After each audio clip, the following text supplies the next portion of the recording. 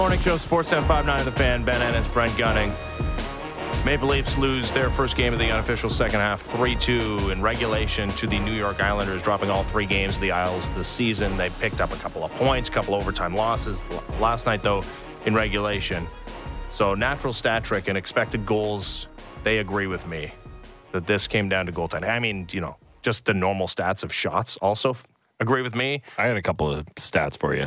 Eyeball 1, eyeball 2. Yeah. Open them, and that'll tell you that. They also did that. But everything would indicate that the difference in the hockey game yesterday, and not that Ilya Samsonov was bad, and the bar has been changed numerous times with Ilya Samsonov this season. Mm-hmm. Beginning of the year was like, oh, well, do what you did last season, which was a guy that was one of the best goalies in the entire National Hockey League in 6 games against a future Hall of Famer. You outplayed him. Like, if you do that, the sky's the limit. And it was like, oh, just don't be horrific. And I guess we're still in don't be horrific land, despite the fact that he was better than not horrific in his previous 3-game winning streak. And he didn't cost him the game. Expected goals against at 5-on-5 in the hockey game were the Toronto Maple Leafs leading 2.89 to 2.33.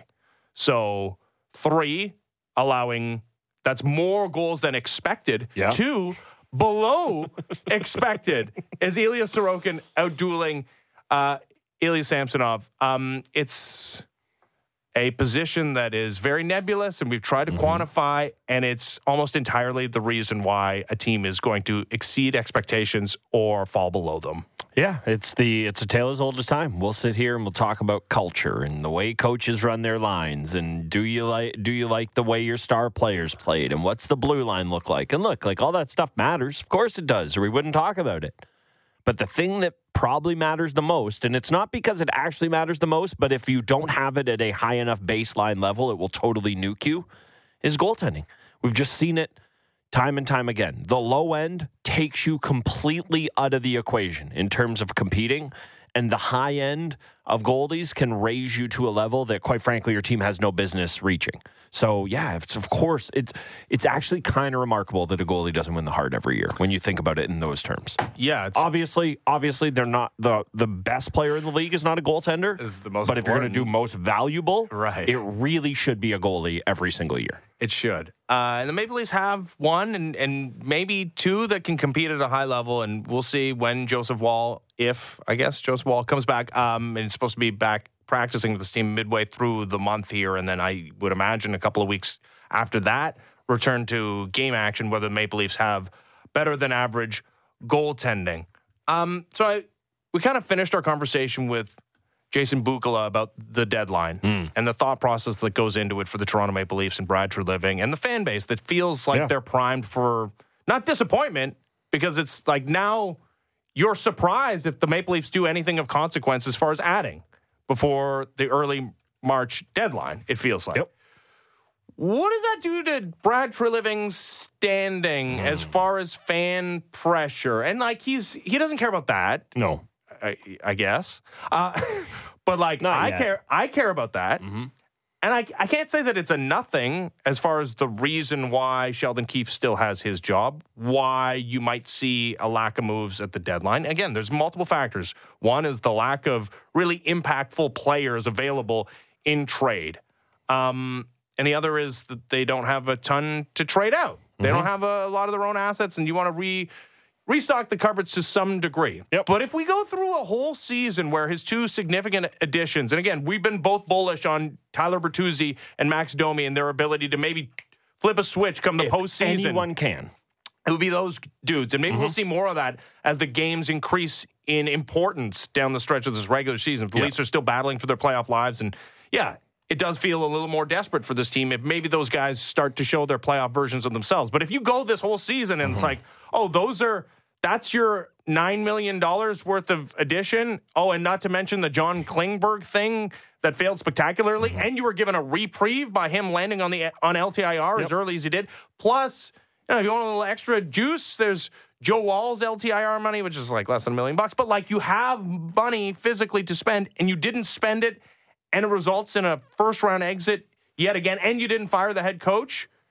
And that's year 2, and you got to give a guy little bit of leeway, but that that'll be quite a discussion we'll be having at the beginning of next season around Brad Treliving. Yeah, it will be, of course, like everything else in the world. It just all depends on what happens. Like, I don't think them winning around this year would be viewed quite the same way as last year, but I don't know that it'd be that different either, if that makes much sense. Or you go, okay, all right. I don't think anyone's over the moon about this, but you're happy to kind of be at least treading water this year. The thing I come back to with Treliving is the conversation we keep having about, well, look at all the holes that were left on this roster. Look at what Dubas left. I mean, look, like there were holes on this roster.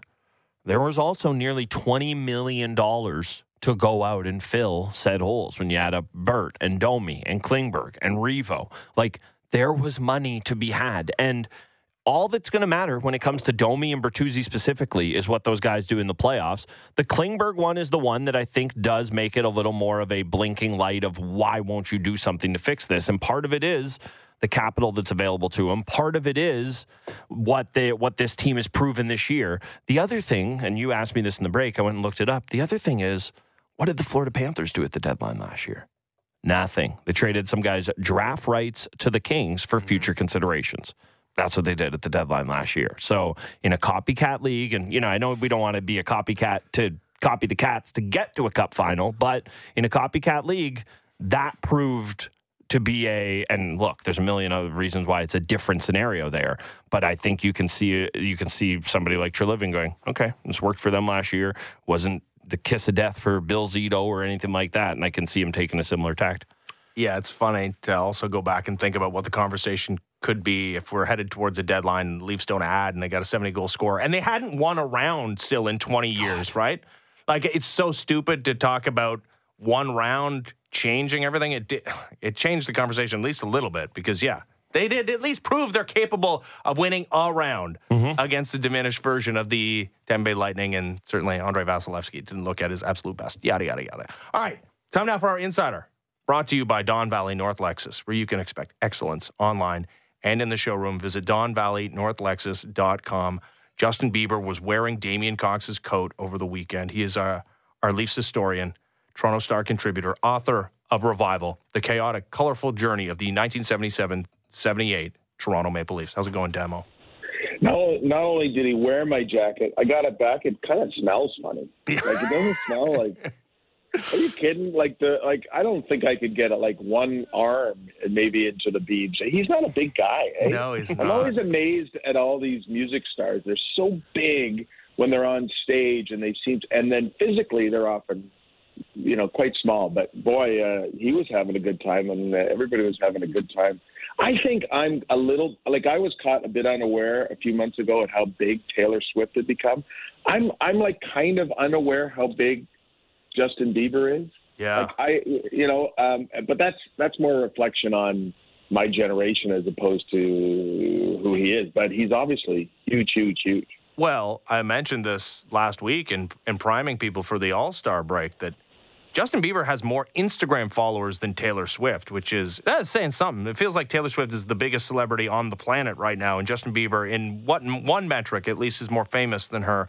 This is a conversation we were having yesterday. And you, as our Leafs historian, you'd be a good man to ask. Austin Matthews. What? I thought you were saying, who is the Justin Bieber of Dave Keon's day? Right. Well, if you have one for that as well, I'm open to that.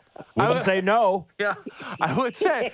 So, it's not important, in quotation marks, Austin Matthews, how famous he is. I think it's interesting.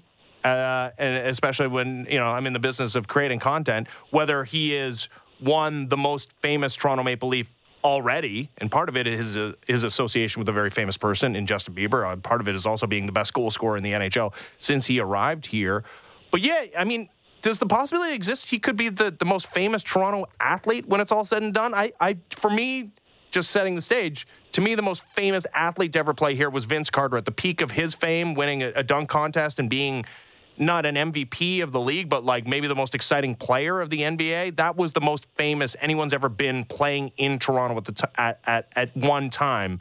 And it's hockey. It's not the NBA or the NFL. So it would have to be, there would have to be some level of external fame, maybe through winning a gold medal at the Olympics for Austin Matthews. But could you see a world where Austin Matthews is the most famous Toronto athlete ever? Sure, absolutely. But I think Vince Carter, I think you hit that one right on the head, that he was. I think when he was at his peak, he was bigger. It feels like he was bigger than Austin Matthews is now. And in some ways they're similar, right? Because they weren't able to really take their teams to the next level and therefore get that kind of acclaim, but they were seen as supersonic athletes, the likes of which the city hadn't seen before. I think they're kind of interesting in that they're similar personalities in that they're a little bit reserved, They're just, like you think about, a Wendell Clark or a Doug Gilmour in the city, or you think about, some of the Raptors we've had come through and the way they embrace the city and that, Austin Matthews is always like a step back. And I think Vince Carter was, because there was so much going on with him at the time. Should he be playing for the Lakers? What's he doing wasting his time in Toronto? He's the best player in basketball. He's the next Michael Jordan. He's in this backwater from the NBA's perspective. And I think Matthews is kind of the same. Like, what I think is interesting, is he the most famous or could he be? Yeah, I think he's the most famous. But I don't think at this very point today he's anywhere near the most popular player locally to ever play for the Leafs. No, and I know they're kind of different things, but they're kind of the same, aren't they? No, you're right. They're different, but very, very similar. It's so fitting that we have our Leafs historian on the line. So with the Gilmour and Clark stuff, was that because of winning? And I know it wasn't, capital W Stanley Cup winning, but there were runs in there. How much of it is just as simple as that? I know some of it is play style, and Austin Matthews is. I was going to say Austin Matthews is never going to mount a guy on the North Stars and just pummel his head into the ice. One, because the North Stars don't exist, and two, I don't think he's got that inside him. But how much of it is just that those guys won and people were willing to wrap their arms around him once that happened, or was that already happening before, the run in 93 or something along those lines? But you see, Wendell was already really popular well before they started winning. In fact, he was really popular playing for a loser, during the 80s. And he was also banged up and didn't play a lot of the time. People saw something in him that they really liked. It was his rambunctious, give it all you got kind of attitude and very simple, look, I'm just here to play hockey. I think people look at Austin Matthews, and this is, I don't mean this pejoratively, I think they see he's a lot more about than just playing hockey. Mm-hmm.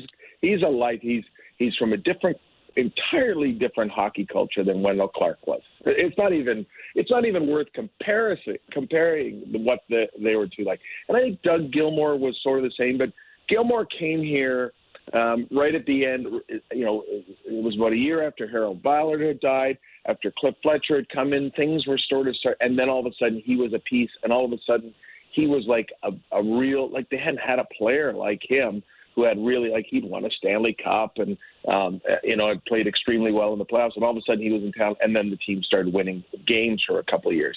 So I think he was more associated with winning than Wendell was. So, all these guys are different in their own different kind of ways. I mean, who was more popular than Mike Palmateer in the 70s? And he was not incredibly successful as a goaltender. It's what people view in these players. I'm not even sure I really know who the most popular Toronto Maple Leaf is right now.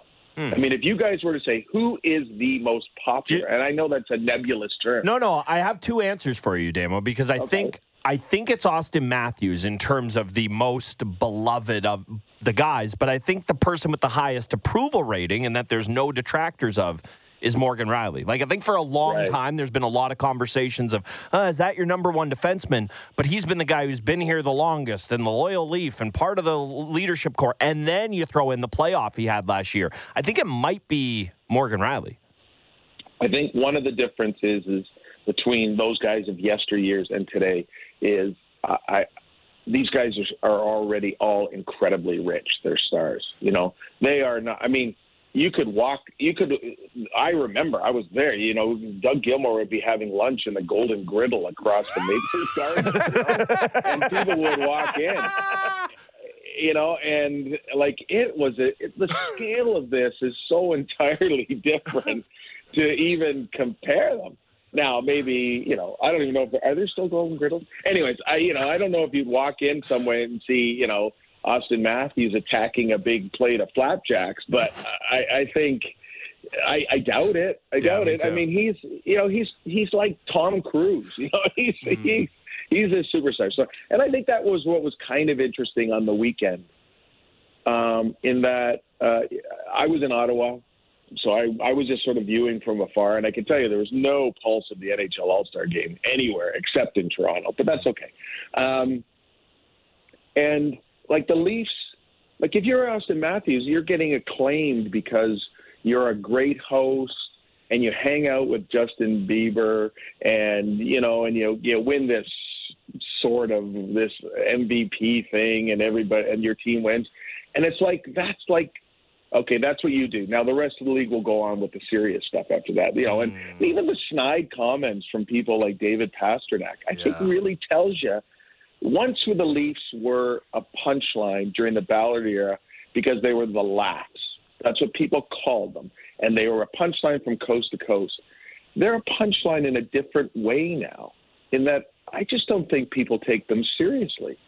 I just don't think, that outside Toronto, I think they take them as a bunch of rock stars who are having a great old time. And then when the serious stuff begins, they get out of the way and the other teams play for the championship. I mean, if the shoe fits, right? They have one postseason series victory to show for it, and they have a whole lot of many millions of dollars. And the guy that just signed the $92 million extension looked like a different dude immediately upon signing that extension. Yeah, it's hard to get away from it. That being said, Austin Matthews did have a great series in the 6 games against the Lightning a season ago. He's having a great regular season despite being held off the score sheet yesterday.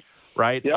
And that's all he can do at this point until we get to the postseason. We're just talking about how it really does feel like Brad Treliving, if he does anything, it's not going to be much of anything at the deadline. No. And it just feels like everybody's just like, that's cool. Like Austin Matthews might score 70 goals and, there's no clear path to getting better next season. And who knows, in a world of limitless possibilities and the Eastern Conference looks pretty wide open, that, you could win. Like, are you surprised that it feels like, and I guess I could be wrong, I could be proven wrong here in a month's time, that the Leafs are going to go through a deadline where maybe they don't do anything at all. And everyone's like, what are you going to do? They kind of shrug their shoulders. Yeah, I mean, when the big piece to move is Sean Monahan, you realize there's not a whole lot out there. Yeah. Now, maybe you get 2 teams together who really want to shake up their teams if it's possible, but it's difficult. I think it's interesting. I was just looking through the standings and seeing the Leafs are in the wild card position. And you look at some of the other teams that are in the wild card positions, and how many of them have changed their coaches. Yep. The Kings, the Blues, Edmonton, and then over in the East, who's the other? Oh, and the Islanders, who came in last night looking very, very different with Patrick Waugh at the helm. I think we'd agree when they were looking earlier in the year. I think that is the one card that they can play, and they don't seem to want to play it. So, which is their call. And again, this is such a weird hockey market sometimes. Yeah, people love the game. Yeah, the GTHL is the biggest hockey league in the world. Yeah, there's more girls playing here than anywhere else. But you look around the city and you think, the Leafs get this love no matter what they do. And the same people who will complain, get so upset if they don't do well in the playoffs, are the same people in there buying those expensive tickets and buying those $25 beers when the next season comes around. And then you've got, no other team can survive here. And then the women's league team has come in and done pretty well. But at the same time, no junior team can survive. In fact, the one that's here has got to move from Mississauga to Brampton for what reason I can't possibly imagine, but they must know. Like, it's just such a peculiar market to understand what success is and what people really are yearning for in this market. It leaves me confused sometimes as to, I don't see anybody not showing up to Leaf games because they're kind of mediocre this year. They just, in fact, like I say on the weekend, they were treated like they were the biggest thing to ever come along, in the history of Toronto hockey. It's just the way it is.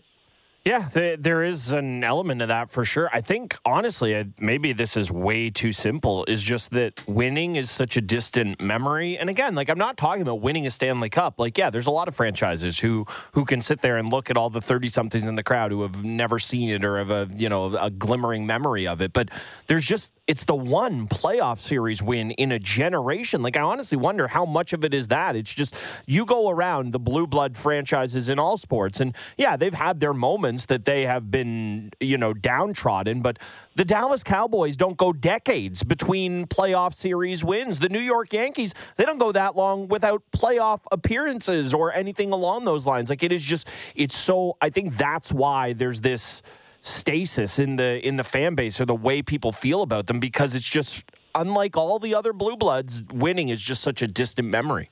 I don't know. I'm not sure about that, because like I see like fans of the Cleveland Browns are the most, like, they are just so dedicated and so into it and so much want to win. And you look at the New York Rangers, and like, they've won one Stanley Cup in 70 some years, right? Mm-hmm. And there seems to be, it's just something about the Leafs that I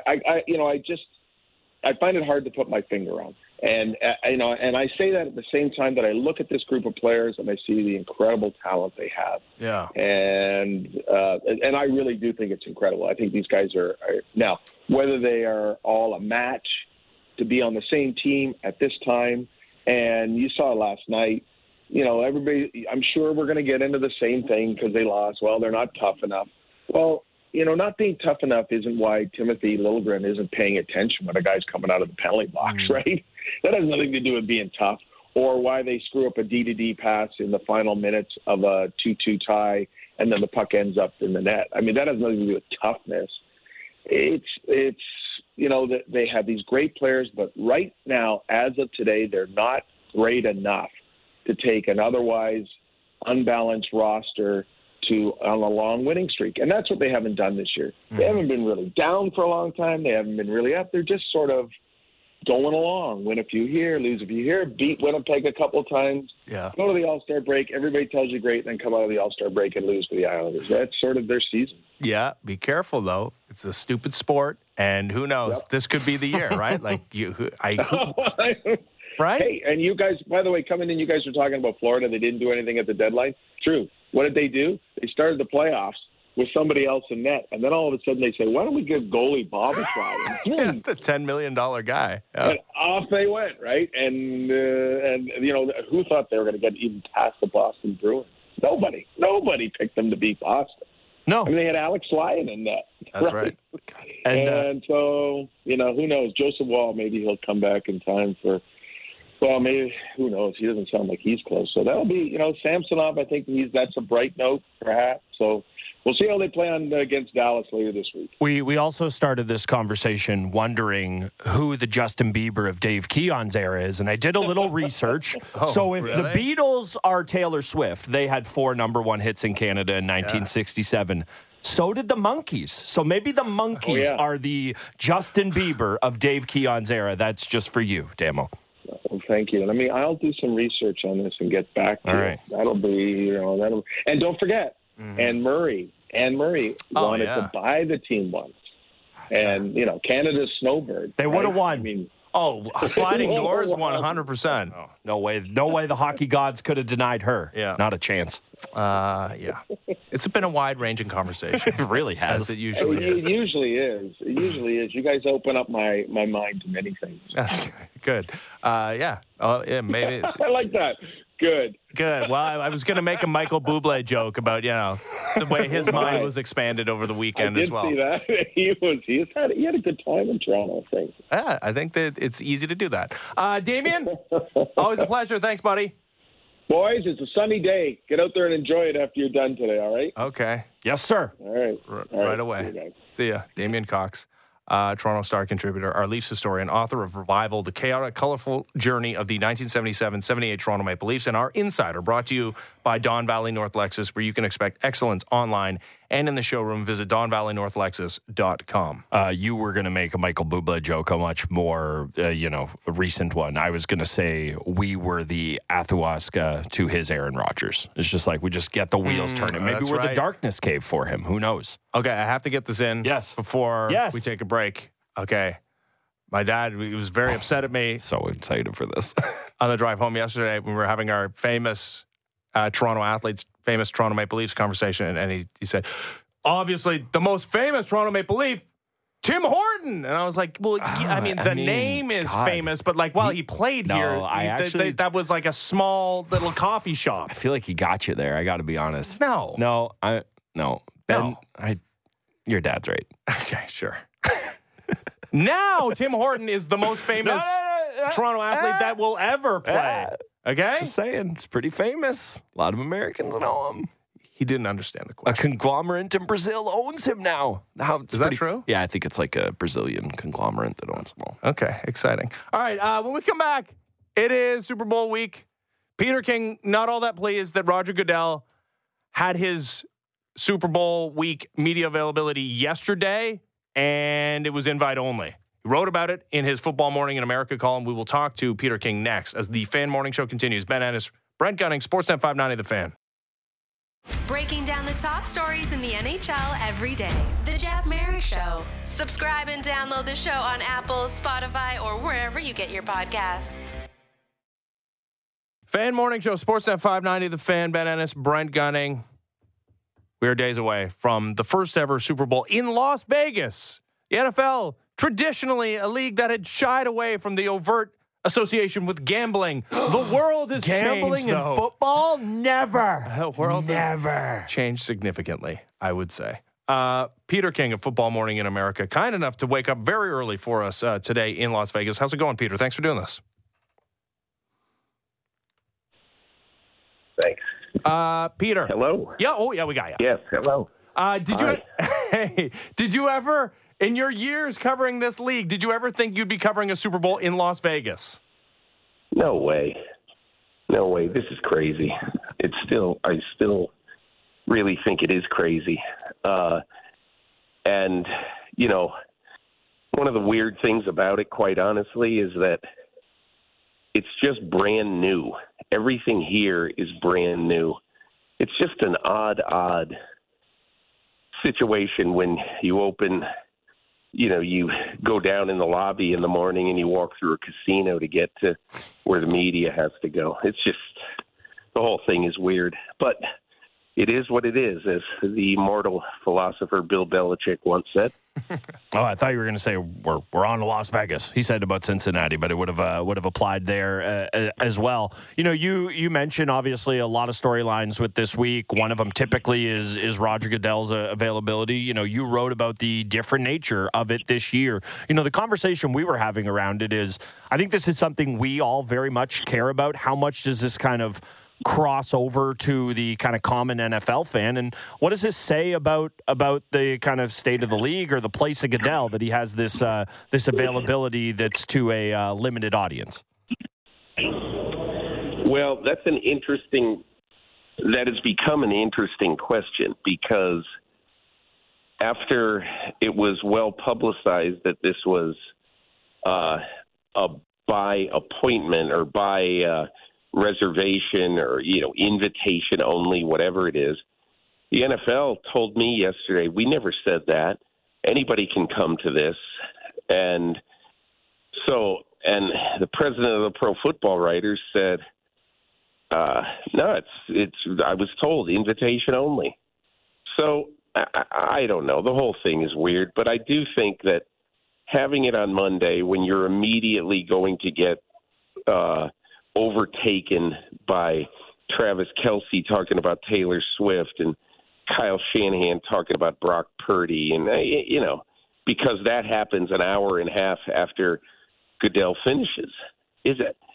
I don't understand why the league did this. I think it should be a signature event, not an event that gets overwhelmed and overtaken by other things that happen in the same day. And, I just think the NFL is trying to hide the commissioner. Yeah. And I mean, you rightly called them out for it, but it seems like there's nothing that can take down the NFL behemoth. Like, it just keeps growing and growing, and now we're going to have Friday Night Football the day after opening day. Like, it feels like we haven't gotten to a limit, and people are disgusted by many different things that have happened of a scandalous nature over the last decade plus around this league. It just feels like maybe they're just coming to the realization that, it doesn't matter. Like, we can hide Roger Goodell, and the great Peter King can write about it, and people can be upset for a day or two, or not even, because they'll be talking about Travis Kelce and Taylor Swift. Yeah, it's, who knows? Look, the media is the media, and it's changed so much over the years. It really has.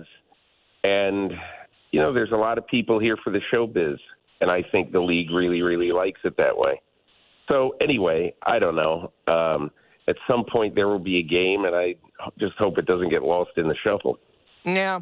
Let's talk about the game. I mean, because, again, everyone is going to pivot, and we had some media availabilities yesterday. Nobody got the access that you got with Kyle Shanahan in his conversations with you about Brock Purdy, and the narrative that was, it seems now was true, obviously, that he was interested in bringing in Tom Brady for a year while Brock Purdy recovered, and that he shared that openly with Purdy. What did you make of that interaction and that timeline of events? I mean, I think it's Kyle Shanahan doing what he has to do. Quite honestly, he didn't know if his quarterbacks were going to be healthy by the start of this season, and he told me flat out, "Look, if Brock Purdy doesn't get hurt, I'm not reaching out to Tom Brady." And so, I don't know. It's hard to blame him, I think, but I thought it was enlightening, his whole process and what he was thinking when he did this. So I got a lot out of the conversation. Yeah, I would imagine you would. Kyle Shanahan, pretty smart guy, and when you have the football bloodlines you do, it doesn't always come naturally. But I think some of that certainly has flowed through his old man. I don't know where anything is.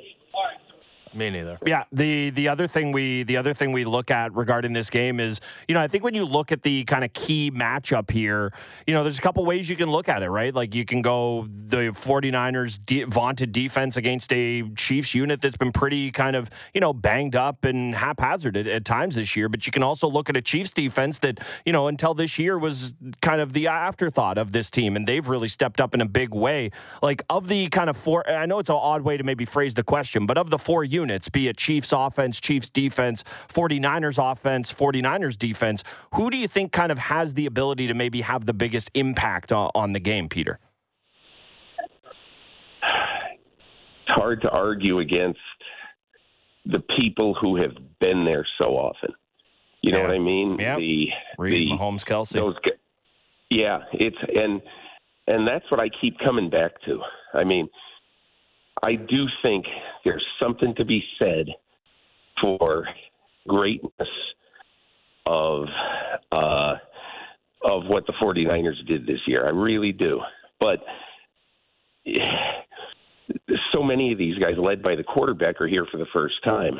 And so that, to me, how does Brock Purdy handle this? I think he's going to handle it well, but we won't know until it kicks off. But we know that Mahomes will handle it well. Mm-hmm.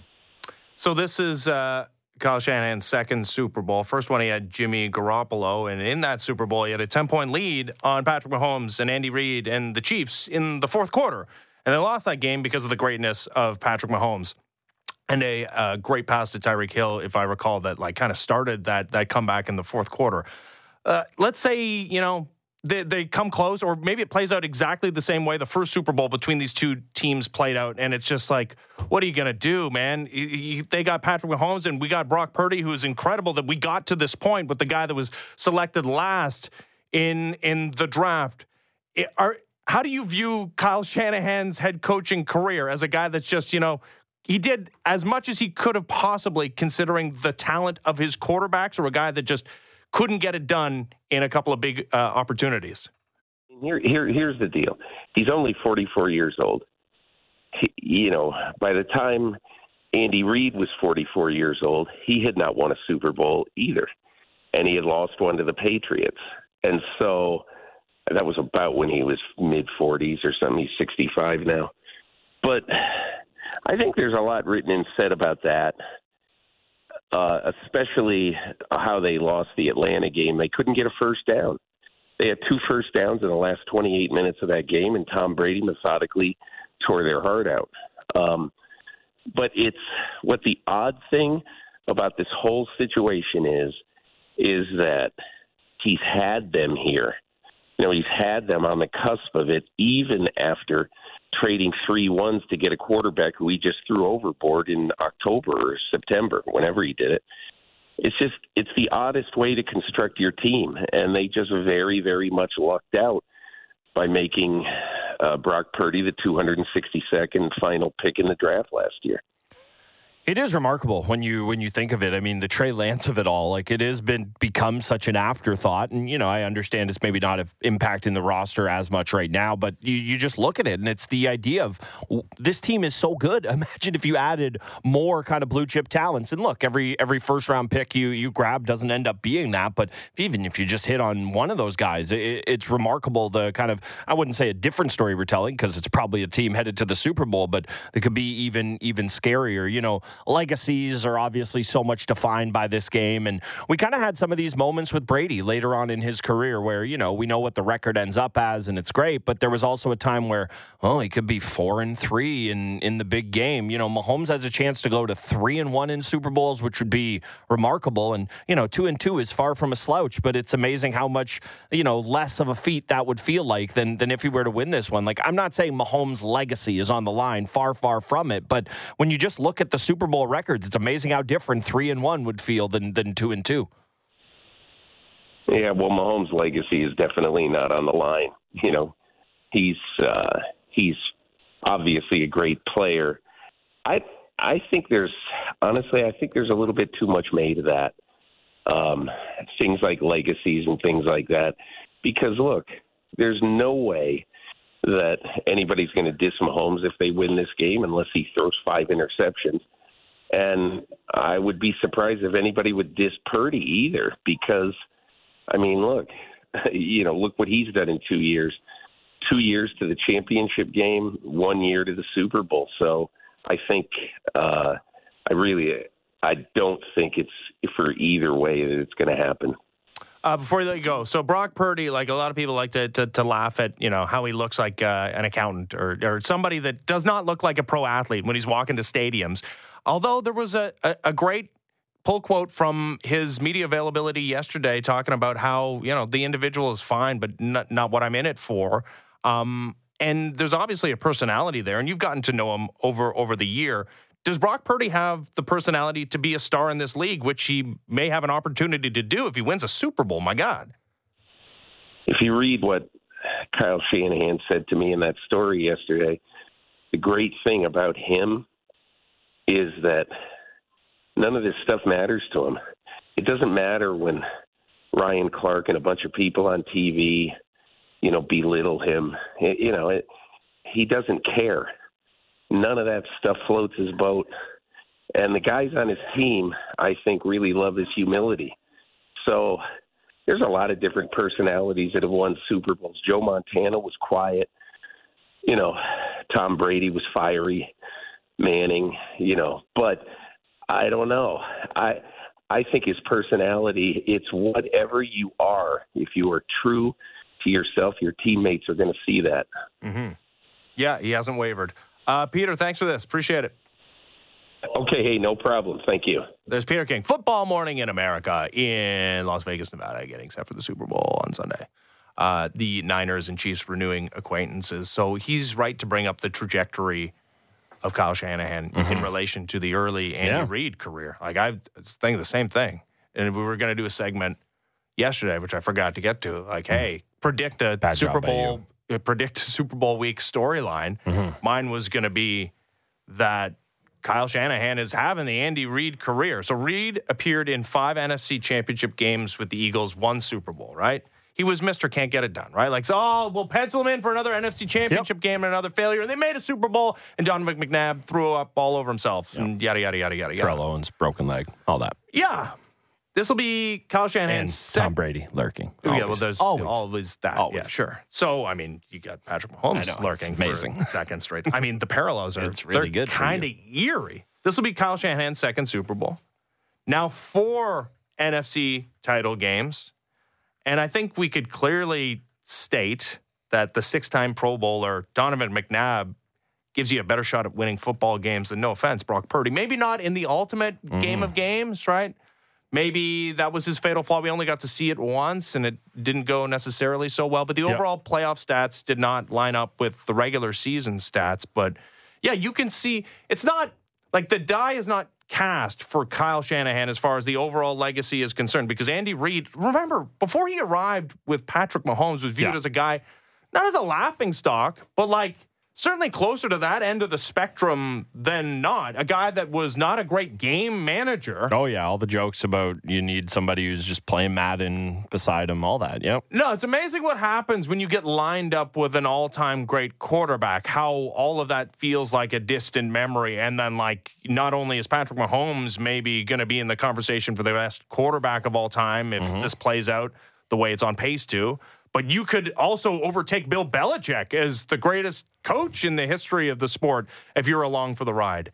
It is amazing, the parallels, though, when you're talking about Shanahan's early days career and what he's been able to accomplish, and with a lot of talent, no doubt, on both sides of the ball, but with a quarterback that is, I mean, in Jimmy Garoppolo, the ultimate game manager, and I guess yet to be determined when it comes to Brock Purdy. Although, did you see some of the stats lined up, like Steve Young and his early, and like Joe Montana and like the first? Hey, my boy Matt sample? Chatham last week was telling us how good Purdy was. Yeah, and granted, the game has changed a lot as far as the passing statistics, but like nobody's going to argue that Kyle Shanahan's had this great wealth of talent at the quarterback position. Part of that's on him too. He chose Trey Lance. That's the thing that's where I take an off ramp in this conversation. That normally I'd be so there to say, yes, look at this, look what he's done with the court. Those are the quarterbacks he wants. Yeah. He wants a guy who he can program to just say, do what I say. And is that unfair to Brock Purdy? Maybe. But take that up with Kyle Shanahan. Don't take that up with me. All this guy has done is seen talented quarterbacks that, ew.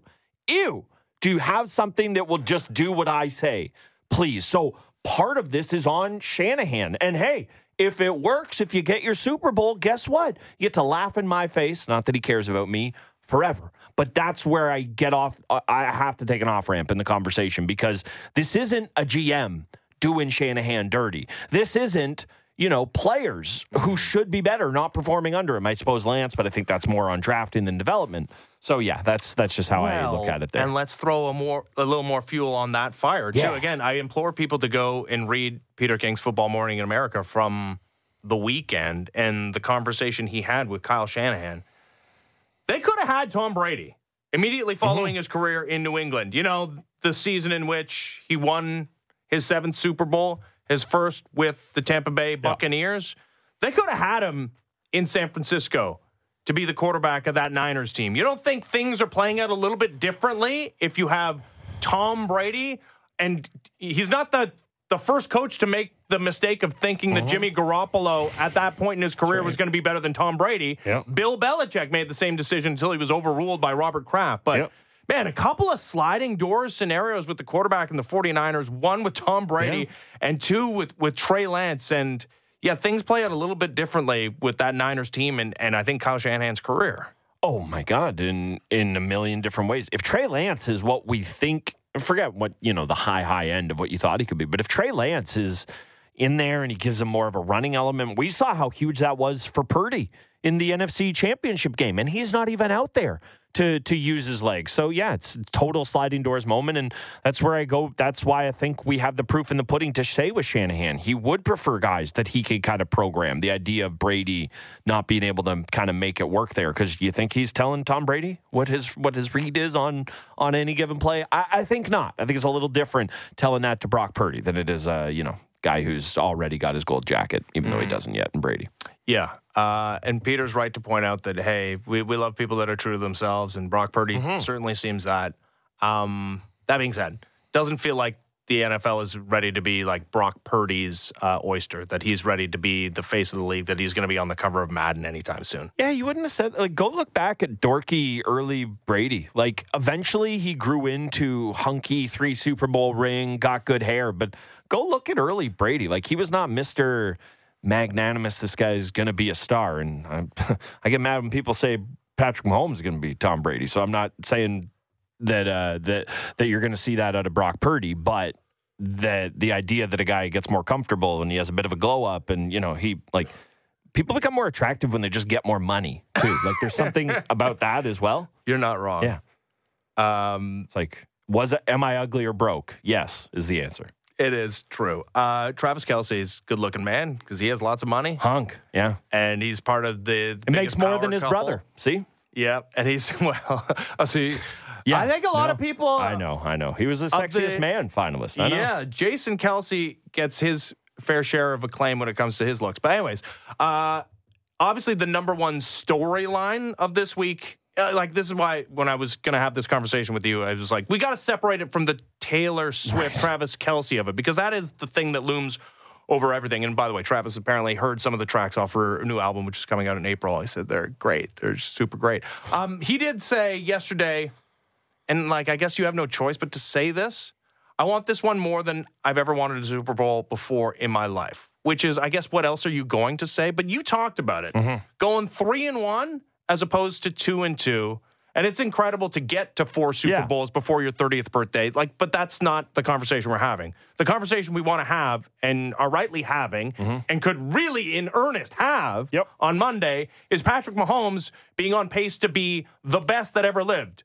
And we just watched the career of a guy that we thought we'd never see again in Tom Brady. It's amazing that those guys overlapped and there was no break in the action if that's the case. But the conversation is a little bit different if you go to 2-2. And my natural reaction to anytime I see this type of reasoning, and we've seen it before when it comes to the Warriors and the number of finals that they were in, and guys that are just in the accumulation of titles as opposed to their first one, my natural inclination is to believe that the guy that doesn't have it is more motivated than the guy that's just trying to create a longer legacy. But go back and look, man, those are real motivating factors for dynastic franchises. Yeah, and there's sliding doors moments. I mentioned it with Brady. He starts out 3-0. He loses his next 2 to the Giants. If it's not for Malcolm Butler and the terrible play call by Pete Carroll, Brady is likely 3-3 in Super Bowls after playing in 6 of them, and we feel about him so differently if that's the case.